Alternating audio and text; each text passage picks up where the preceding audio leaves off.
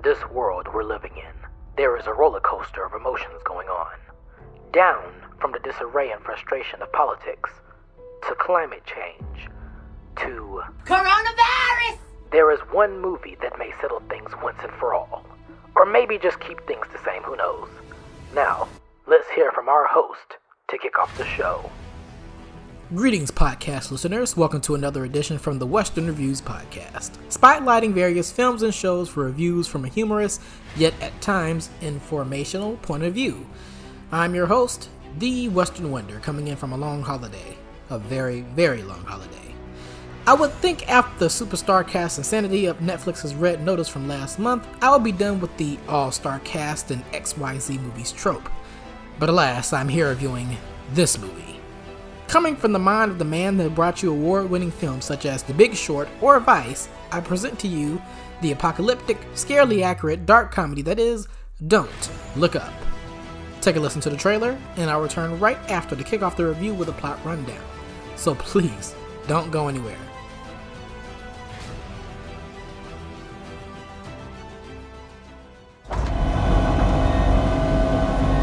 This is not real. This is not real. This is not real. This isn't happening. Kate, tell me this isn't really happening. I hear there's something you don't like the looks of. We discovered a very large comet. Oh, good for you. It's headed directly towards Earth. This comet is what we call a planet killer. At this exact moment, I say we sit tight and assess. Sit tight and assess? Sit tight. And then assess. The sit tight part comes first, then you gotta digest it. That's the assessment period. This is the worst news in the history of humanity. He just blew us off. What are we gonna do? We have to release the information. So we just leak it. Our guests today have made a pretty big discovery in space. How big is this thing, though? Like, can it destroy my ex-wife's house? Is that possible? There's a 100% chance that we're all going to die. Kate? Hey. Well, the handsome astronomer can come back anytime, but the yelling lady, not so. Not so much. We're gonna get the news out there, one way or another. It's real and it's coming. FBI! Jesus Christ, you could have just called me. This comet contains $30 trillion worth of material. What do trillions of dollars matter if we're all gonna die? Oh no, what if we're rich? That would be terrible!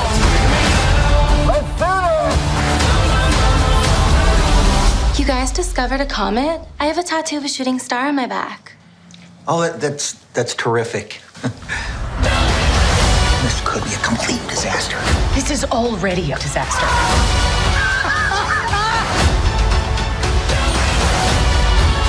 You know that girl from Live TV said we're all gonna die? No. Yo, bro! You'll never take me alive! There it is! Giant comet hurling its way towards Earth! Can you see it? I can't. My head is in a bag. I did have the FBI put that bag over your head. They don't do that. The CIA does, but I made them do it. You know, I had a feeling. It's a good feeling, because that is what I did, and it was very funny and cool. And into the void we go. This film revolves around an eccentric assortment of characters, all with different plans and causes, but I'll break them down the best I can. The main characters leading the charge of the plot and eventual conflict in the story are two misunderstood scientists who go by the names of Dr. Randall Mindy, played by Leonardo DiCaprio, and Dr. Kate Dibiasky, played by Jennifer Lawrence. The duo, one a professor and another a candidate of getting their PhD very soon, discover a comet in the sky and hope to get their names known after said discovery, only to find out that this particular comet is headed straight for planet Earth. Oh, wow. Oh, wow. Oh, wow. They hit the White House with a warning that a comet is on the way, accompanied by Dr. Ted Oglethorpe, played by Rob Morgan, a highly regarded member of NASA. However, their warning is not taken seriously with the idiots running the office. You have Meryl Streep, on brand for playing sarcastic egomaniacs, as the female president, Orlean, and her son Jason, played by Jonah Hill, who is, roll a clip. I'm an asshole! Asshole! They take on this warning, but put an egregious spin on it, not to alarm the public too much.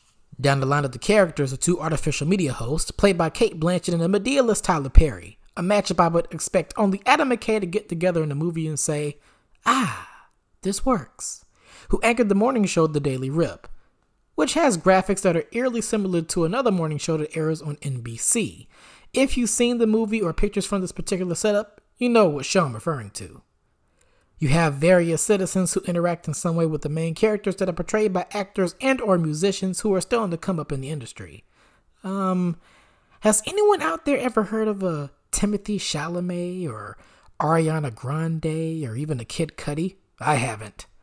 Some other recognizable faces pop up here and there, such as Mark Rylance, who plays this ditzy tech manager with the aura of a dry Bill Nye, the science guy, or Ron Perlman, who plays a madman who is taxed to properly get the incoming comet under control. With these people in place, the question stands: will the comet be diverted away from planet Earth? Will Dr. Mindy and Dr. DiBiase reign victorious with this discovery in the end? I shook my 8-ball and it said, drumroll please, not likely. So yes, my thoughts about this movie will be rather simplistic and short. It's on point, like all of this.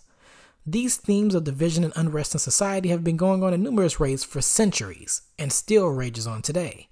And the bigwigs that are presented in this film are held accountable to some degree.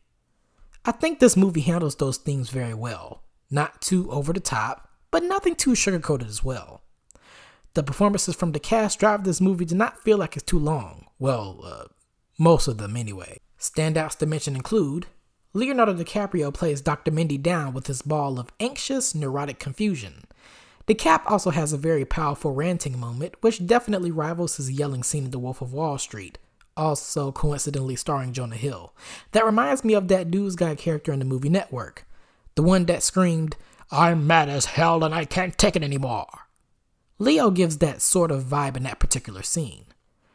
J-Law as DiBiase gets the brunt of the stick in this movie and suffers more immediate consequences than good old Leo. One scene had the FBI plaques a bag on her head, courtesy of a request from Jonah Hill's character.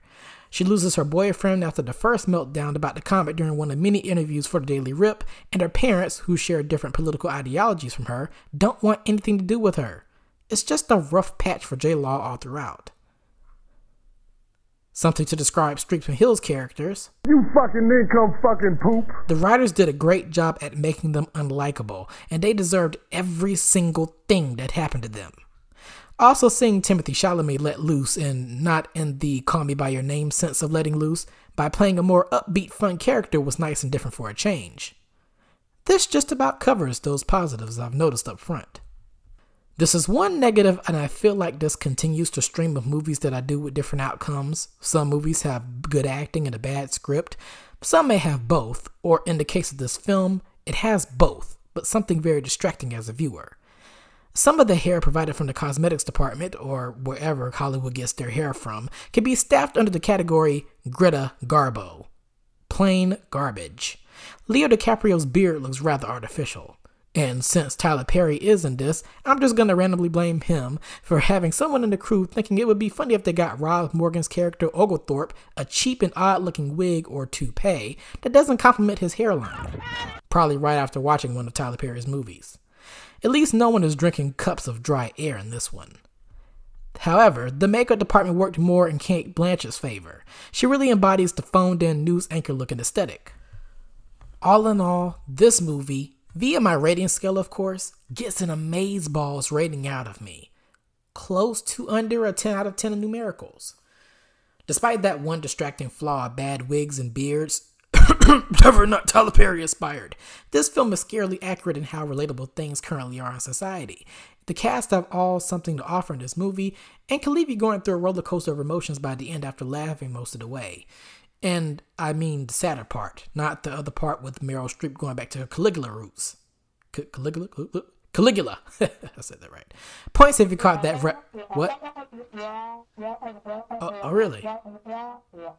Oh, so that was Helen Mirren that starred in Caligula. Whoops. Disregard that, folks. But it's a must-watch for me. You may feel something different from it, or a little bit from all the same things that I did. Now, Before I go, I would like to tell all of you amazing listeners out there about some things coming up for the podcast come 2022. More reviews are coming, including some belated holiday fare in the coming days, award-contending dramas, and that Matrix movie. That was something else, huh? And also some TV retrospectives that I'm a bit behind on will be released at some point soon.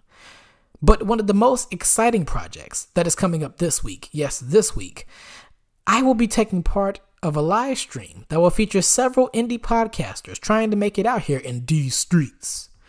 On January 2nd, 2022, the Indie Podcast Unite event, sponsored by resident podcast platform Good Pods, will see various indie pods come together to get their shows out there for an audience that doesn't even know who they are.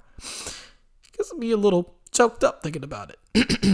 But hey, this must go on. Plus, there will be some fun topics discussed throughout so it isn't too boring for you out there. Some condensed bits will be available to listen on my own podcast, so look out for that soon. In case you're wondering how you can find out more info on this live stream and new review alerts, do not fret. You can follow me on Twitter, which is @reviews_western, or on my Instagram page, which is @WesternReviewsOfficial. Website will be on the way very soon. I am the Weston Wonder, yes, the Weston Wonder, and I hope you enjoyed this review of Don't Look Up, currently streaming on Netflix for all of eternity until a comet hits us or something. Be sure to subscribe to the show wherever you listen to podcasts, whether that be on Spotify or on Apple Podcasts or on iHeartRadio or Amazon Music. I could just go on for days. Just figure out where I am. I'm out there somewhere. Thank you all for tuning in and listening, and until next time, the Western Wonder is signing and worried about comments on my way out. Bye, have a great time.